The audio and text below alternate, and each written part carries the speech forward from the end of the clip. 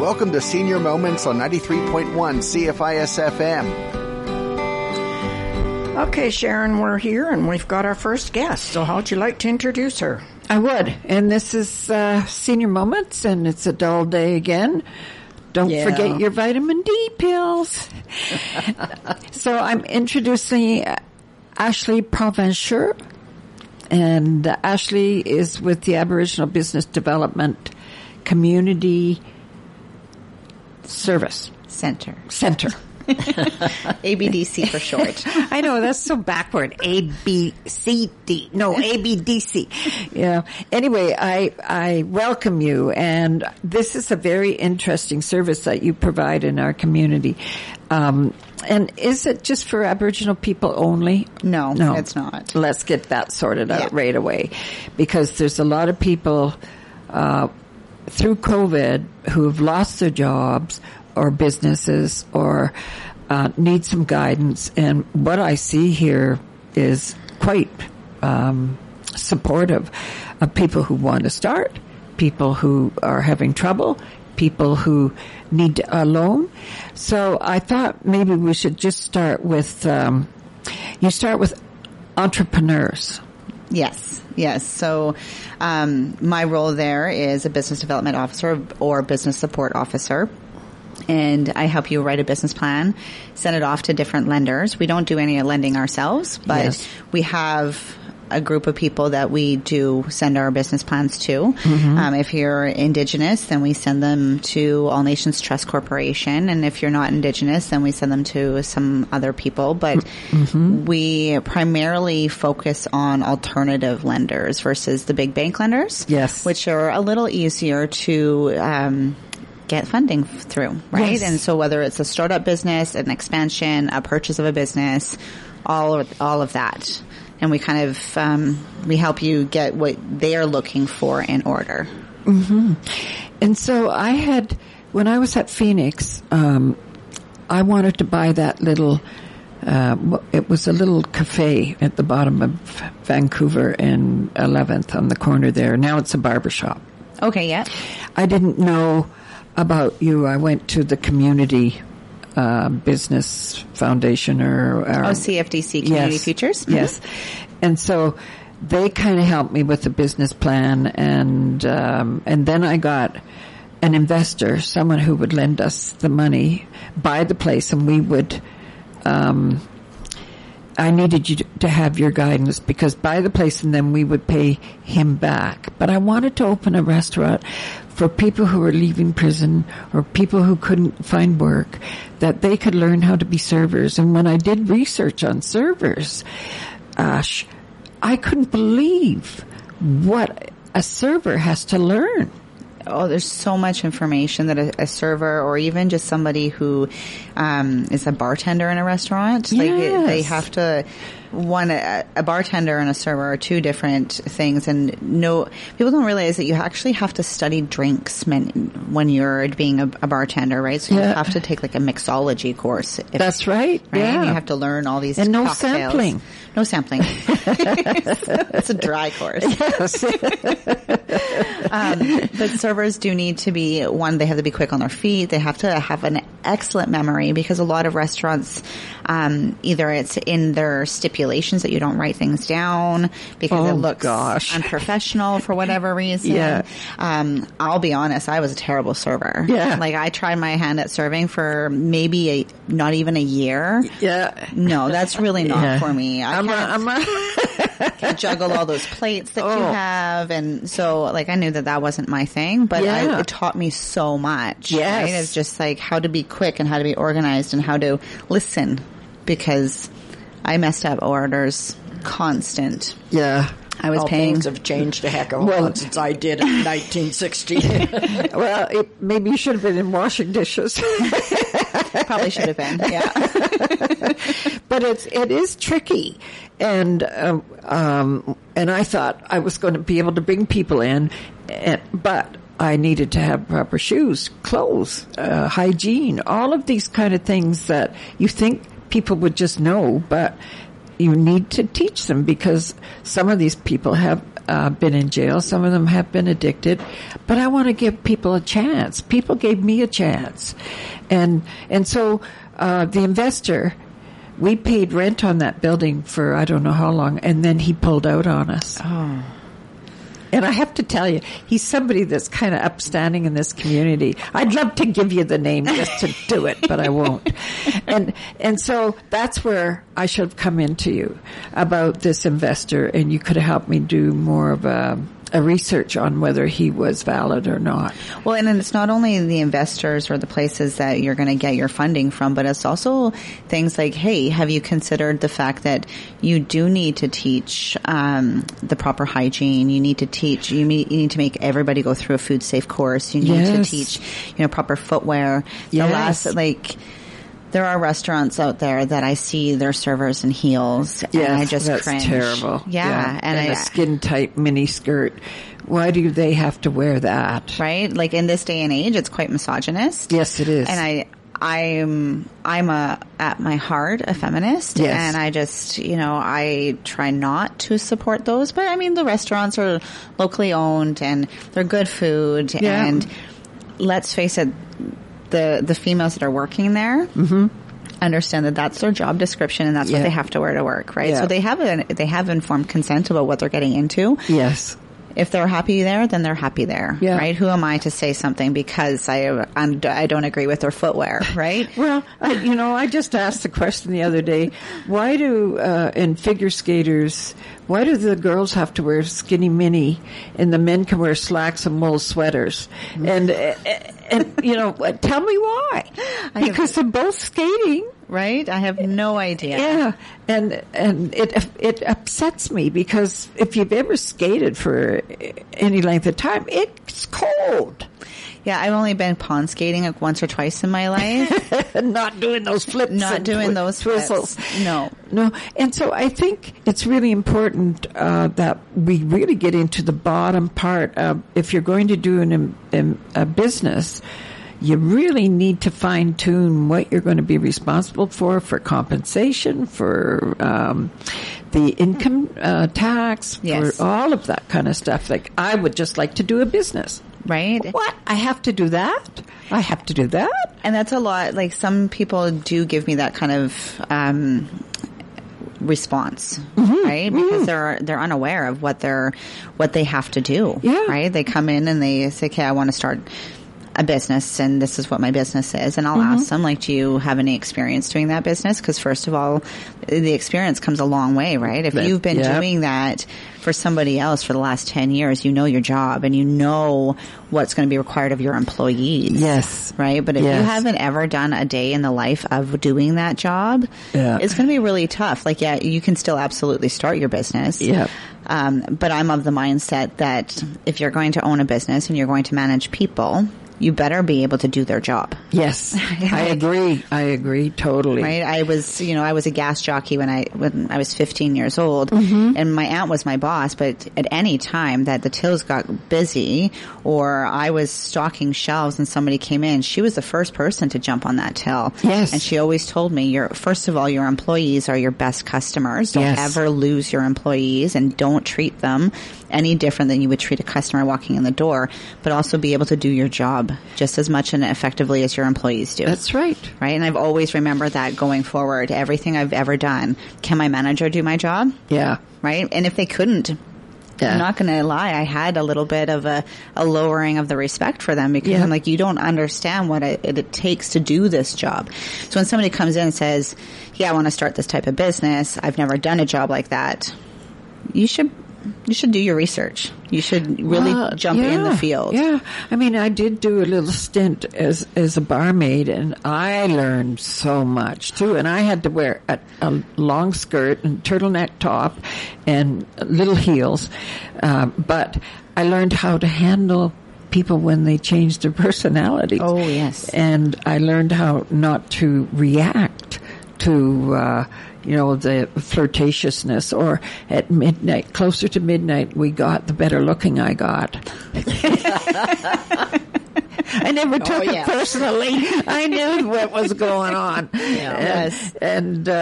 But being in someone else's shoes, even for just a while, just to sit with the front end people and see what they have to deal with. There's lots of, right now especially, there's lots of angry people around. Yes. Yeah. And, we do, in our office, we do deal with that sometimes, right? Yes, I'll bet. Yeah. Because we don't only start businesses or help you start a business, or we also have other programs there, right? Yes. So we have a rent bank program. So if you're behind on your rent, it is a loan, but you pay a very small amount. It's, I'm not in charge of that program, but I do know that it's a very minimal amount per month. Yes. To pay back that loan, which is fantastic. Yes. We have a food program, so you could come in and get a bag full of meat, and we offer that meat to mostly elders. Yes. But anybody could come in and say, hey, I'm a little short on groceries. Yeah. And, we provide that, right? But if our funding is late. Yeah. Yeah. And we can't provide those services. Yeah. Sometimes they get a little upset. Yes. We've never had anybody completely irate, but we deal with conflict. We have to deal with conflict resolution. Yes. We are in the downtown, so we do have, people that, are addicted. Yes. That will come into the office, and sometimes, they don't make sense. They don't make sense. No. Right? No. A lady came in asking for a yellow, asked for yellow. Uh-huh. I had no idea what she was talking about. Yeah. And she got irate, and we had to call the police. And turns out she was asking for a yellow taxi. I had no idea that, right? And so I'm like, okay, well, the whole thing could have been really de-escalated really easily, but I didn't know what she was asking for. Yeah. Right? And so there's a little bit of, That's a vodka and orange juice in the business I was in. Well, and I'm like, I don't know what that means. Yeah. So, and I was just grasping, like, you need a yellow what? Yeah. Right? What yellow? Yellow submarine. Right? Yeah. Right. We don't know. I don't, right? So. Yes, and right now it seems like the last 2 years there's been, you walk into a restaurant, you'll see people leave angry because, people don't want to be told what to do. And I was talking to someone the other day, and I said, it isn't just about you, but it does become about you when you feel you don't have, you can't do what you want to do. And there's times when we just have to put our own selves aside for the best of the whole. Mm-hmm. Right. And when I have these little stones that I can throw, and it's always, the question is it for the benefit of all? Right. And not just myself. And I think we've gotten to the point where it's all about me instead of about all of us, because we are one earth, we are one. Right. We are humans. There's 4 blood types. Come on, folks. Right. And take care of each other. That's, our society, our Western world society has become very, very individualized. Yes. Right. And I'm of the mindset is it for the highest good of all? That's right. Right? Like, my background is in energy work, and my official title outside of ABDC is a holistic healthcare practitioner, right? So I'm all about the energetics. I'm all about the herbs. I'm all about all of that, and everything I do is this going to be for the highest good of all involved? Yeah, we have to come back and talk about that, because I'm very, I believe in energy, and I believe that what I do and think affects. My aunt told me that when I was a teenager, and I thought she was a nut bar. I really did. What do you mean my thoughts can affect? Yeah. And my behavior, and that would have been in the early 50s. So she was way ahead of her time. Yes. And I do believe that throughout the time, everybody's had this kind of general idea of, like, if I help somebody out, it will in turn either directly or indirectly help me out. Yes. Right? Yes. So if we help our society out, and whether it's our familiar household society, yes, or it's our our friends and family society, our work society, right? Yeah. If we do something that is going to benefit all, then it's going to benefit everybody, right? We are just little pebbles in a big, big pond. That's exactly right. And so this organization, and I need to stress again, is for everyone. For everyone. And so it's like we think, oh, it's Aboriginal, it's only for them, and that's why I wanted to make that clear. Because there's people who are going to come out of this COVID, and they're going to say, I don't want to work for anybody anymore. There's tons right now. Yeah. And they want to, look at, and that's what you do. You do the look at the need. Yes. A needs study first. Do we need that, or is there too many of them? Well, yes and no. I listen to their vision first, right? Mm-hmm. And it's a dream. So I get them to write down their dream. What's the day in the life like when your business is wide open and you're ready to take clients, customers, etc. And what does that look like? Paint me a picture. Yes. Right? So I can dream with them and get into that, right? Fun. And I know I love that part. Yeah. I get their stories in on my email and I'm like, oh, this is exciting. Yeah. I want to do that. Well, and because everybody's vision, no matter what industry they're in, it's so individualized to what they're looking at, right? Yes. And then we look at, okay, what is your industry? Is it going to grow? Yeah. Is it plateauing? Is it declining? Yeah. Right? Where are you in that? What's your industry look like?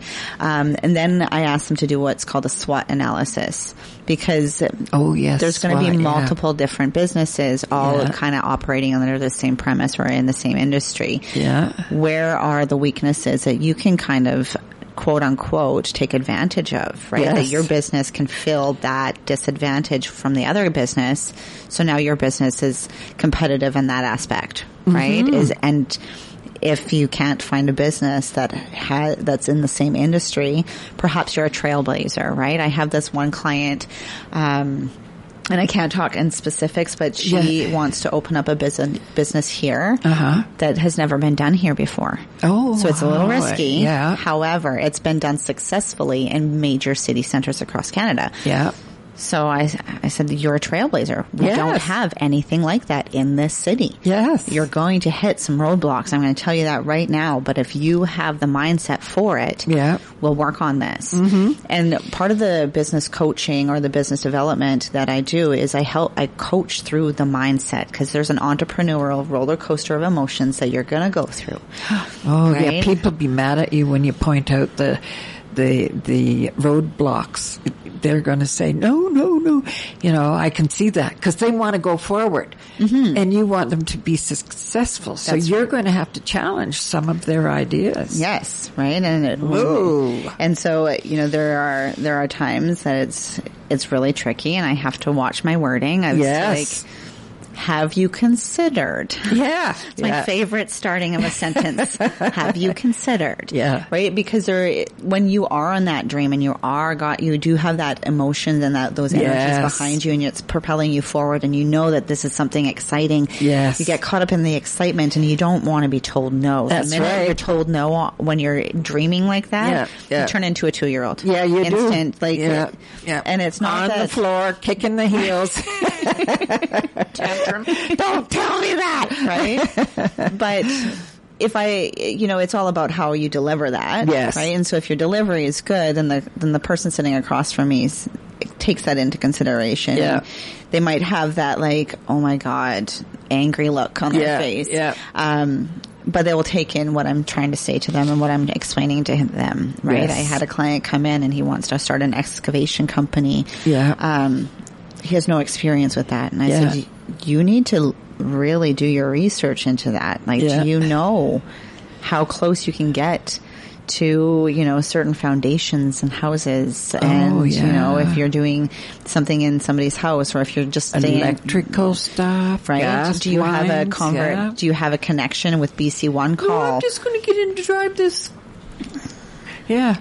Right. And so, I get a little bit of, I don't want to hear what you have to say right now, but I just tell them this is for your own good, because you're still going to come up to this problem. Either it's now or it's 6 months down the road when you're about to open your doors and somebody else has asked you that. Yes. right? Yeah. Or heaven forbid you've opened your business, you have no customers because... Yeah, you didn't do your homework. Right, Yeah. so- it's not, and so when you're a visionary, you see that future.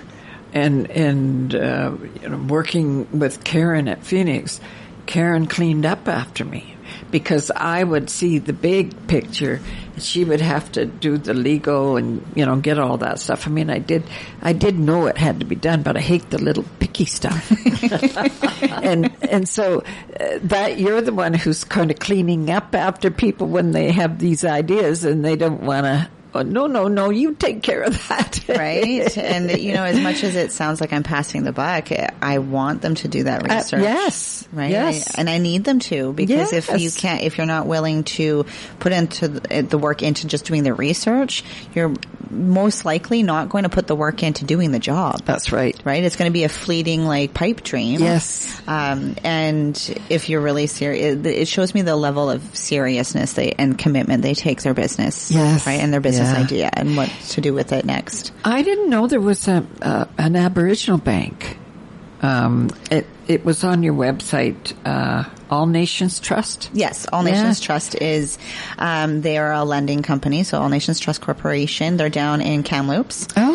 Yeah, and that is where we deal, primarily with if you're Indigenous. So that is a specifically Indigenous only, corporation. Yes. Right? Yeah, So- you had the other ones there, but that one I was thought, now there's a smart, why not? I mean, we were talking this morning about, taxi drivers in Vancouver who were doctors, and they couldn't be a doctor because they had to, and so there's an organization that will help them, but and so the Indigenous people are starting to see, let's have our own bank. Right.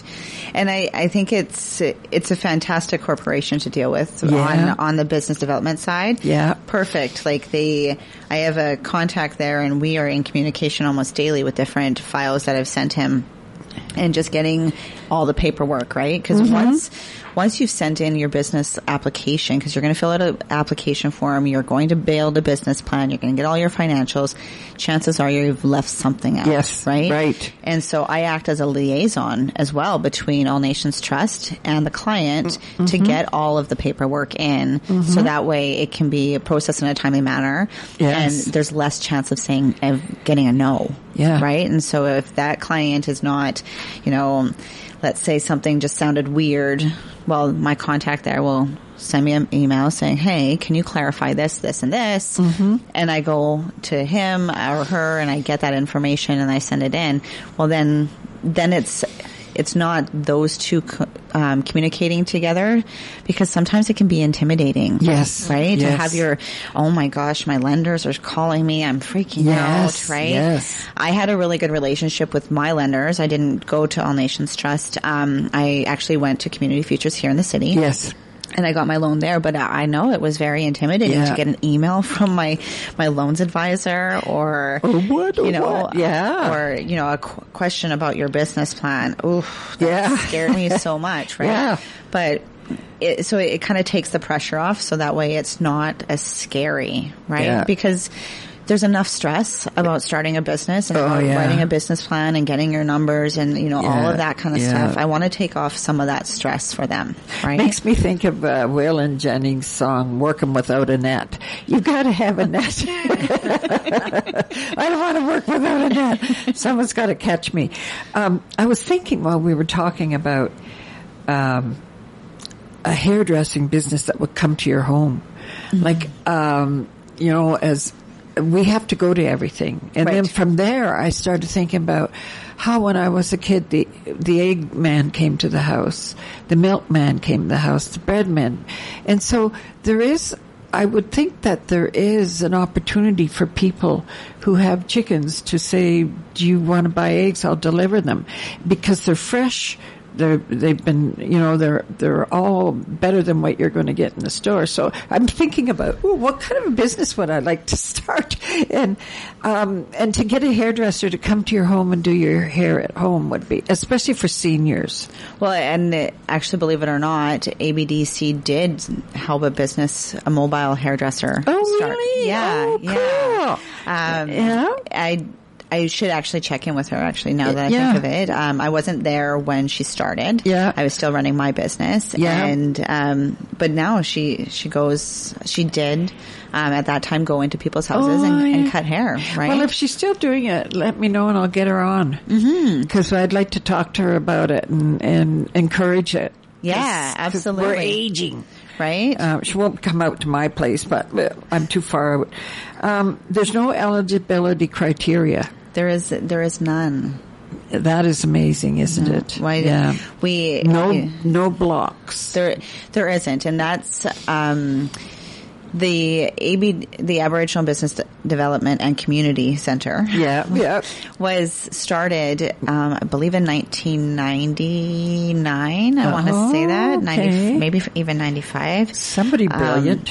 Yeah, but that gentleman, he's actually on our board of directors now. Mm-hmm. He started not only Prince George, but he started the Fort St. John one, because there's a economic development office in Fort St. John, and then he started a community Kootenay one as well. Wow! And his, all of the executive directors that have taken over at ABDC all have the same thing. Like, we don't want to put barriers and stipulations in between somebody's dream. Yeah.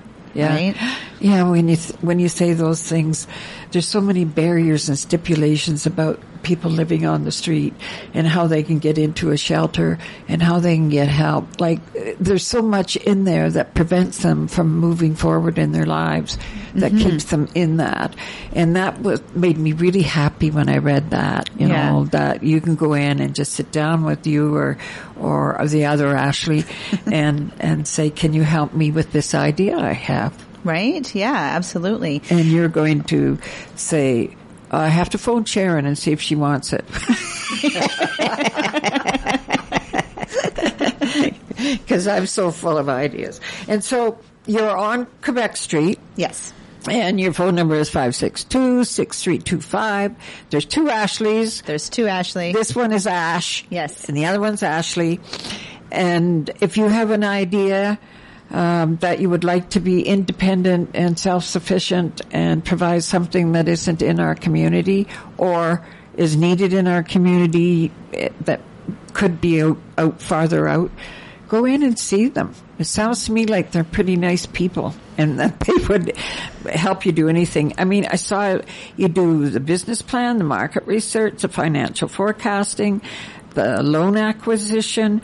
I mean, you helped right from the beginning, and then you have a babysitter afterwards. Yeah, we do aftercare, right? Mm-hmm. So I want to know, how are you? How are you doing? You know, after, 3 months in, 6 months in, a year in, tell me, what are you struggling with? Where can we support you? Yeah. And a lot of it at that point, it does become coaching. Right? Yes. I agree. Yeah. It's the mind games, the imposter syndromes. And that starts right at the start. Yes. But it doesn't ever end. It just kind of evolves with you. Yes. Trust me, I'm always in that moment of like, do I know what I'm doing? Yes, if it's working, I do. I do know what I'm doing.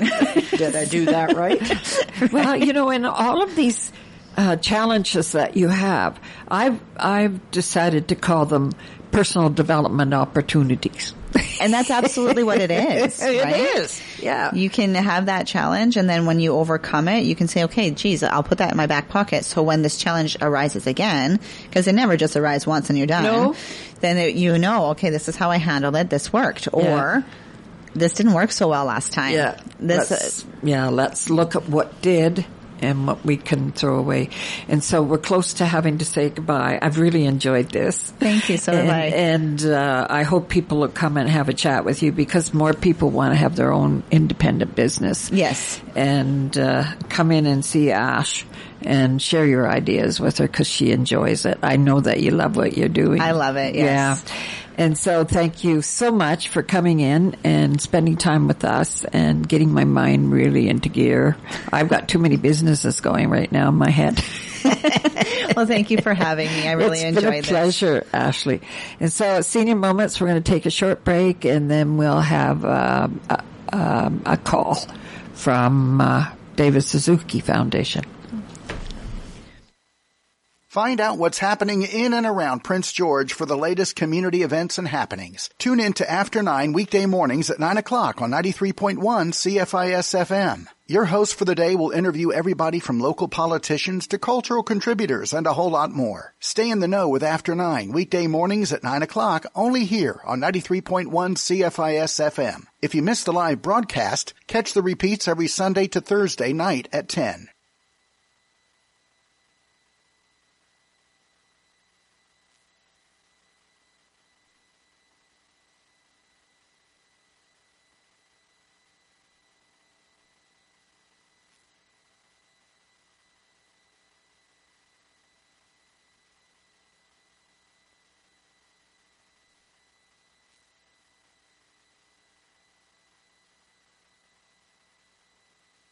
Buckle your shoes, buy some running gear, and start your training to run, sprint, walk, or skip at the BMO Run for Hope. The BCSS Foundation is part of this year's run, and you can participate virtually or in person on Sunday, May 1st. Funds raised will go towards schizophrenia education, advocacy, and research. Registration and full details are available through the Ways to Give link at bcssfoundation.org. Join in to help out. The BMO Run for Hope, May 1st, virtually or in person. Due to cold weather and complying with COVID-19 public health measures, we are all spending more time indoors. Health Canada is encouraging Canadians to test their homes for radon.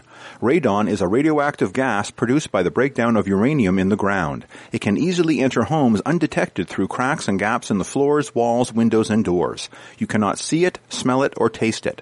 To access information and resources, including where to purchase a radon test kit, visit takeactiononradon.ca.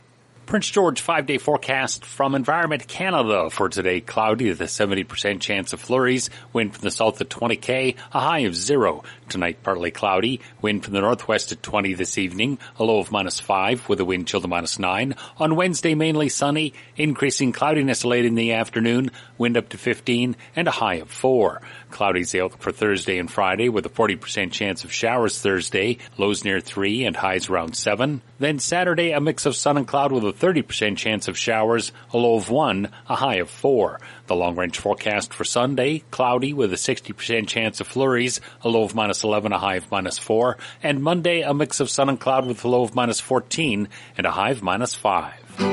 You're listening to Senior Moments on 93.1 CFIS-FM. Brought to you in part by Riverbend Seniors Community. When you live at Riverbend, you will feel right at home.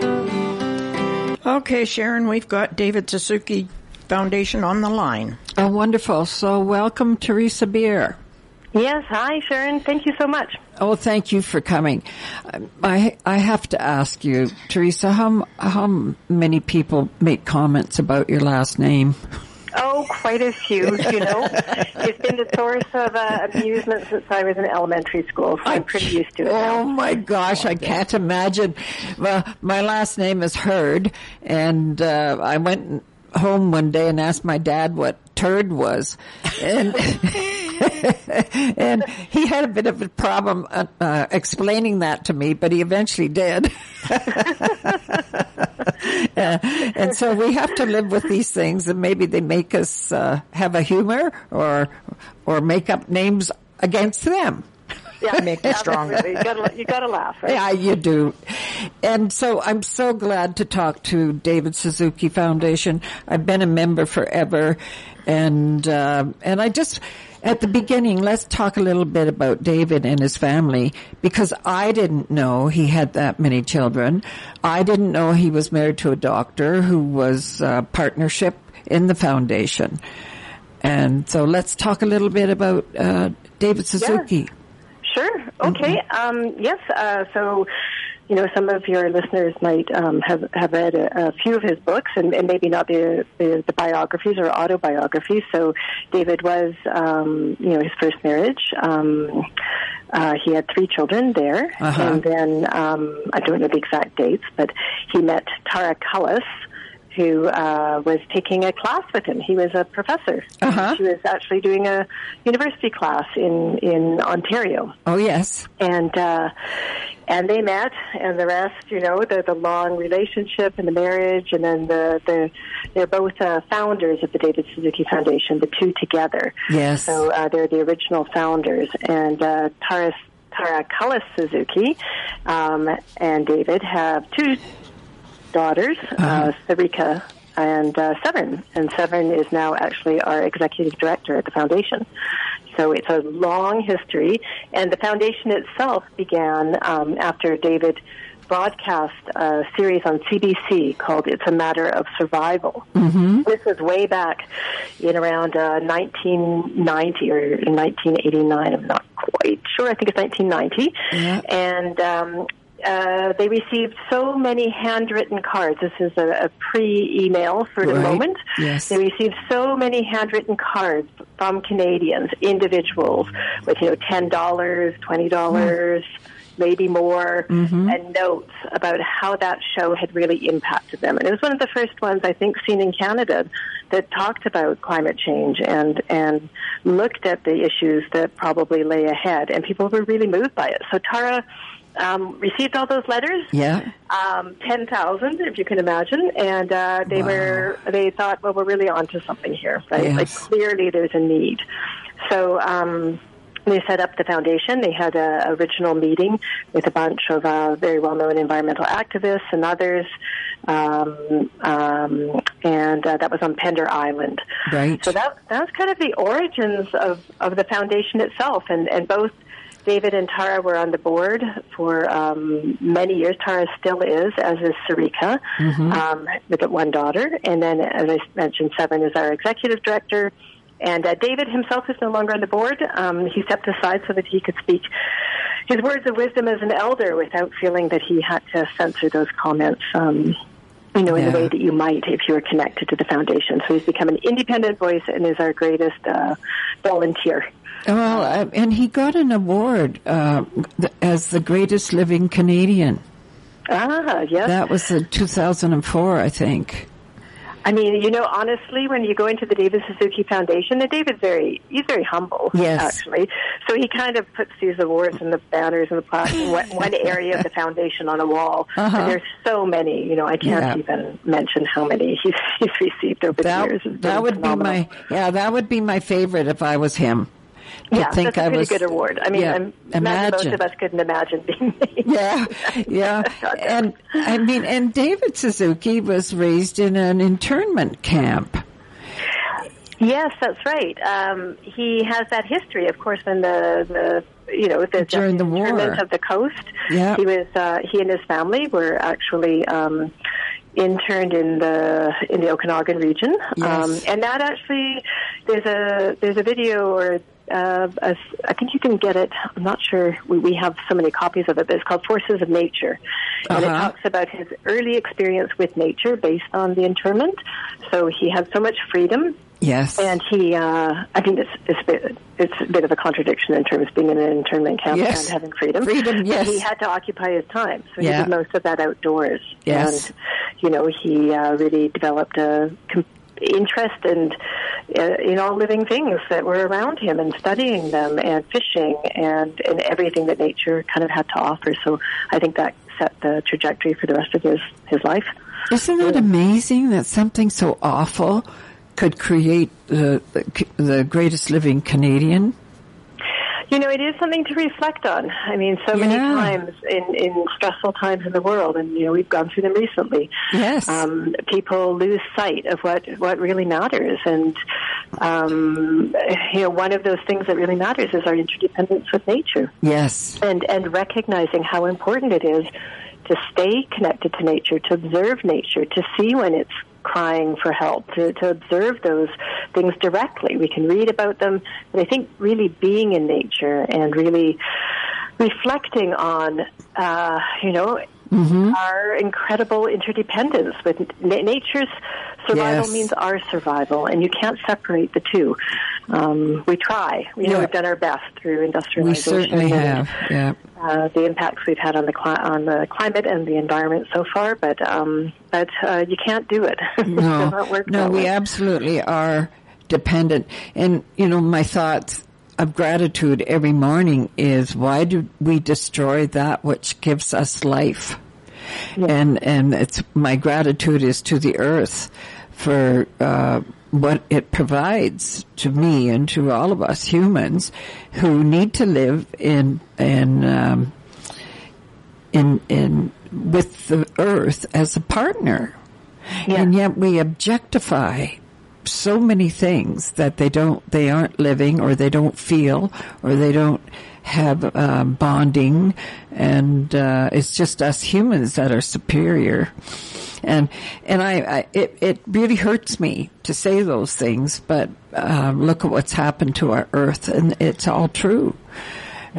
So many people like the Suzuki Foundation and other people that I'm communicating with that are really trying really hard to help change what's going on, and then other people who just are don't lift their head up to look at that sky at night, or the sunrise in the morning, or like Shirley Bond sent out a sunset from her window in Victoria the other day because it was so fantastic. So that even though she's a politician and that she's working in Victoria, she still is appreciating nature. Mm-hmm. And we all need to do that.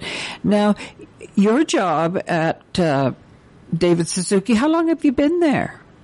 So I've been with the foundation for 9 years. Uh-huh. I came from my background before. I've worked in everything from, healthcare, City of Vancouver, and international work overseas. But I've been at the foundation for 9 years, and I've been working both on the nature side, so the biodiversity crisis, and now on the climate side, so the climate crisis. So I've worked on both of those big areas that we touch on. Yes.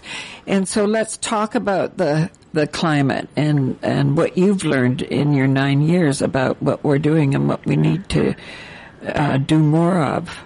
Yeah, it's a big question. I mean, we all enter these issues in different ways, right, in terms of our understanding. A lot of the information, I think, has been given to us on what we can do better in terms of our personal use. So we've got things like recycling, trying to limit plastics in your home and your life, trying to consider different ways of getting around if you can, thinking about transitioning if you're car dependent and there really isn't the service that you need on transit, then thinking about the possibility of electric vehicles coming in the future. So a lot of the focus, I think, has been on individual change. But what we do know is that we're not going to get the kind of greenhouse gas or carbon emissions reductions that we need without really sound government policy. It just doesn't happen. We can, recycle everything, stop buying anything, and stop moving in any way, and we still won't get there. So what we need is things that sort of guide our society into a real clean energy transition, ultimately. And, the timing of that is important. It's been talked about for a long time. We've had lots of promises made at these big climate conferences. They don't always translate as quickly as we would like into action. I mean, that's been the reality for many years. Yes. But there have been some positive changes in Canada, at least. We're talking about fossil fuels and in the context of climate now, and how, we need to take steps to start what we call a managed transition off fossil fuels. So that doesn't mean it's not going to happen overnight. It's very clear. But at the same time, if we don't start planning and making real changes now, we won't be able to meet the climate targets that we've set. We won't be able to in any way match the science and the emergency scenario that we're in, staying under 1.5 degrees of global warming pre-industrial time. So we do have to make these changes. We know that, and yeah, I think that, there's been some positive developments. The worst thing that people can do is just give up hope altogether. We've said this before, Yes. It's been too long. I hear young people, and they really worry because they're taking some things very literally. Mm-hmm. So we do know this is the decade for action that the scientists have recommended in terms of the international reports, the IPCC reports. But I do hear some young people, thinking that now that basically everything that they're seeing is climate change, right? Yeah. Much of it is, and we are getting these weather events that are intense, extreme. The frequency is there, so we do know that. Yeah. But some young people are interpreting it as, if we don't do it in the next 10 years, well, we might as well just give up. The world's gone, it's over. And I talk to them about the longer trajectory of what we're working for, because yes, these 10 years are critical. We know that. Mm-hmm. But the world doesn't end in 10 years. It's really a message you have to get out when people are panicking. We can't live in a state of emergency forever. We have to act, and we will, and we are. But will it be fast enough? Well, when they see billionaires building rocket ships that can go to other planets, it must make them wonder why they're trying to get off the Earth. Well, it does raise a few questions. I do think, I do wonder, it's like if we had that kind of money, if we really, now it's at the discretion of people with this kind of money what they will and won't fund. But imagine if we had a wealth tax or something like that that actually required money for climate change solutions. It would be, I think our world would look quite different. Well, in my ignorance, I thought that the tax on the emissions tax, carbon tax. Oh yes, I thought that was going into a fund that would do investigating and science and everything on alternative energy. That was my dumb thought. Well, there are parts of it that are used that way, to be fair. I mean, a lot of the money is given back to families, right? Yes. There is a rebate with the carbon tax across the country. And the intention is clearly to transition us away from fossil fuels through supporting other types of production. But the challenge is the loopholes, right? Mm-hmm. Yes. If you put enough loopholes in something, you don't necessarily properly tax or account for the emissions that are in the air. And that's been a challenge all along. Some of that's industrial production. Yes. I mean, we see it in northeastern BC in terms of,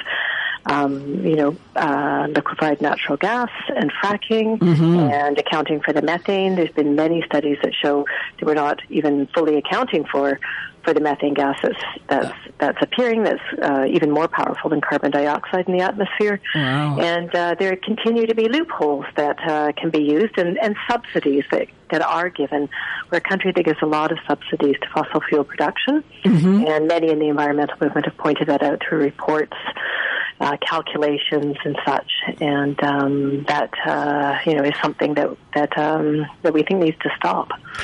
We have a woman in town who owns a trucking agency, and she just ordered 12 trucks that are hydrogen cross with diesel. And that's the first in BC, and that's here in Prince George.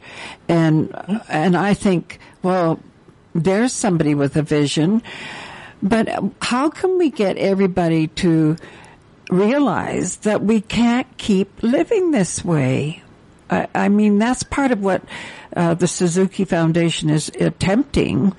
And I know that there are, like our university is called the Green University, the University of British Columbia, and they're trying to be green. And then I don't know much about the new buildings that are green buildings that have green walls, and I don't know if they're colored green or if they're made out of something. The plastic problem, we were all taking our own bags in until until the COVID came. Then we were told we couldn't bring our bags in. And boy, did they ever jump on that and start handing out the plastic bags again. Nobody's told us to bring our own bags again. And we were doing really well. I mean, I didn't really see anybody come out of any of the stores with plastic. They had their own bags, and they were doing good. Mm-hmm. Yeah, I mean, there's so many things. I know. I think if we went back to, I mean, I look at my father's generation, right? And basically, you know, you had your couch, you had your furniture, you had your home of some sort, and you didn't change things every few years. In fact, they lasted decades. I still haven't changed anything. Right?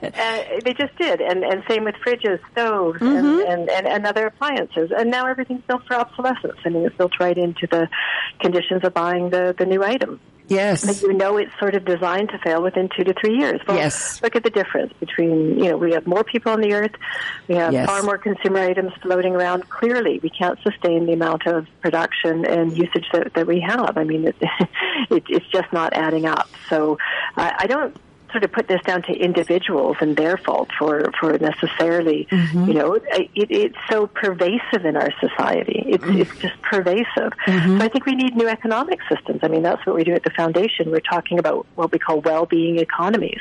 Imagine if everything was not based on GDP. Yes. Imagine if instead we talked about happiness indicators, and we started shifting the way we saw our consumption. We started shifting into more circular economy ideas, ways in which the economy produces, and then there's accountability for what happens to each of the products. It's a sign from the beginning. So it's not new. I mean, I think we've had it before, but it's a different way of seeing things. And you know, there's many system failures that we're seeing around the world, and that contributes to the biodiversity and climate crisis.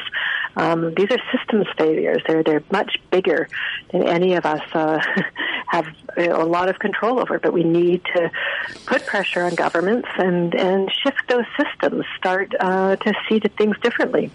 See our impact differently. Yeah, because I read that India is using plastic to make roads. That's brilliant. And so tell me, do you know what cities are doing the green buildings? Oh yeah, no, for sure. I mean, you know, that's one thing in British Columbia that we, you know, in terms of our environment and policies that we should be quite proud of. We do have one of the strictest building codes in Canada. So that requires new buildings to be built with provisions that reduce greenhouse gas emissions. So that those are things like energy efficiency, green, you know, green building designs, passive houses is another thing that you can add. Wind and solar. A really important thing that people can do is transition to things like heat pumps. So instead of heating your home with gas, is the most popular way, you can heat and cool it with the addition of a heat pump. And there are rebates for things like heat pumps now. So if your you know, if your heating system, your furnace is getting near the end of its life, that's something you can do, is consider a heat pump. And all of those types of devices and requirements are being built into the building code so that we can't keep building the same kind of energy leaking buildings that we have in the past. And our codes are pretty strict on that. So heat pumps, is that geothermal? No, it's not necessarily geothermal. It's a way to heat or cool, taking the air within. I'm not an engineer, but probably not explaining this right, and all the engineers on the phone, excuse me. But you know, it's a way to basically create very efficient energy heating and cooling systems from within the house itself. I'll have to look without leaking out. I know that our city is heating from the pulp mill. Yes, that's great. Yeah, so they're capturing the methane gas. From the pulp mill or from the landfill? From the pulp mill. Pulp mill, okay, yeah. No, so that's a great example, actually, is of using energy that's escaping and repurposing it, recirculating it to create energy efficiency. Yes, and then I must look when I go into the hardware store at what is considered to be green. Are we still using wood, or are we creating walls and things out of paper, or not paper, plastic? Like India's doing. I haven't heard of that. I mean, there are more and less sustainable building materials. Yes. Wood that is harvested sustainably and can regrow quickly, like a bamboo type wood, can be used very efficiently. Yes, that's concrete right. produces a lot of carbon emissions in its production, so a lot of buildings that are green are moving away from concrete and towards more sustainable insulation as well. Europe uses a type of foam insulation that can be easily filled, much more sustainable. I mean, we just have to look at other places that are ahead of us in some ways and start using some of those best building designs, best building materials, and do it for all of our new buildings. And also the challenge, of course, is looking at our older buildings and how we can, improve them. Like my 1960-something trailer. Right. It's all covered in, but I'm sure there's an awful lot of stuff in there that's not very good. What was I thinking about when we were talking about the green? We need to. Are they teaching this? I wonder in school and in public school and in high school about, because when I was a kid we only used paper. There was no plastic. I mean, I think, I haven't personally seen the curriculum in terms of the different age groups and what they're learning about climate change, but what I do know is that the young people that we work with, the ones that are, out in the streets, they've been in protests, the Greta Thunberg kind of generation. Right. They're very active on this front, and they're trying to do everything they can, at the local level to change things. They're having meetings with politicians. They're doing court cases around the world, challenging their generation's, right to survive in a sense, and future generations' sort of responsibility for some of the situation that we're in. So they're very active, and I assume that they, have got some pretty good education going into that. So that's wonderful. They can be so active. Yeah, it's wonderful. What country do you think is the leader in, taking the lead in moving forward? Is it the Swedish countries like Yeah, there's countries like Norway, which have made a great transition to electric vehicles, for example. About 50% of their cars are electric now. Lots of biking and alternatives in terms of transportation, great buildings, things like that. So those are really positive examples. On the side of what we call an ecological footprint, or the country that's closest to living within the actual boundaries of what the Earth can provide. So right now, Canada, we take up about 4 planets or so with how we consume things. The country that's the closest to an actual balance is Cuba. And that kind of gives you an understanding of the fact that, they have local farm production, they get around in older fixed-up cars, they share cars, they don't produce in the same way that we do some of these, production. So, I think we have to re-envision how we see progress. It's not that we should all be Cuba. That's not what I mean. But the ecological footprint of how people live, it needs to be smaller. And in terms of the innovations and where those are going, I would say Scandinavian countries are ahead. China, is behind in many ways in the sense that it has huge coal production and certainly terrible air quality. But on the other hand, it has the largest, by far, manufacturing of electric buses, for example. Hundreds of thousands a year, whereas, North America, we're producing nowhere like that. So, big differences in countries, big opportunities for some countries to really ramp up their technologies and start to transition to cleaner energy. So Canada uses up to 4 planets worth of materials, food, gas. If everybody were to live like Canadians do on an individual level, we would need 4 planets, 4 and a bit planets to actually hold our consumption. Well, on that note, I have to say goodbye to you, and I have to say to all of us, look at what we're doing. and start to take some responsibility. I really appreciate you giving us this time, Teresa.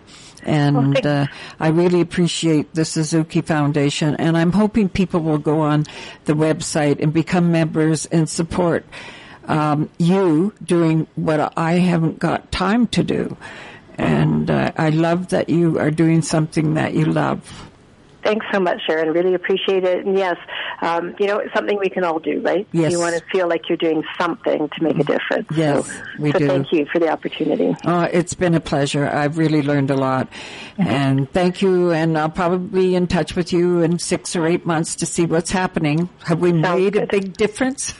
Okay. Yeah. Take care. Bye. Bye. This is Senior Moments signing off, and we'll be here next week. Senior Moments is a co-production of 93.1 CFIS-FM and the Prince George Council of Seniors. Senior Moments is produced by Sharon Hurd, with production assistance from A.J. Fair. Theme music is courtesy of Goff Brooks Music. Catch the rebroadcast of today's show tonight at 9, or replay past shows through the podcast at CFIS-FM.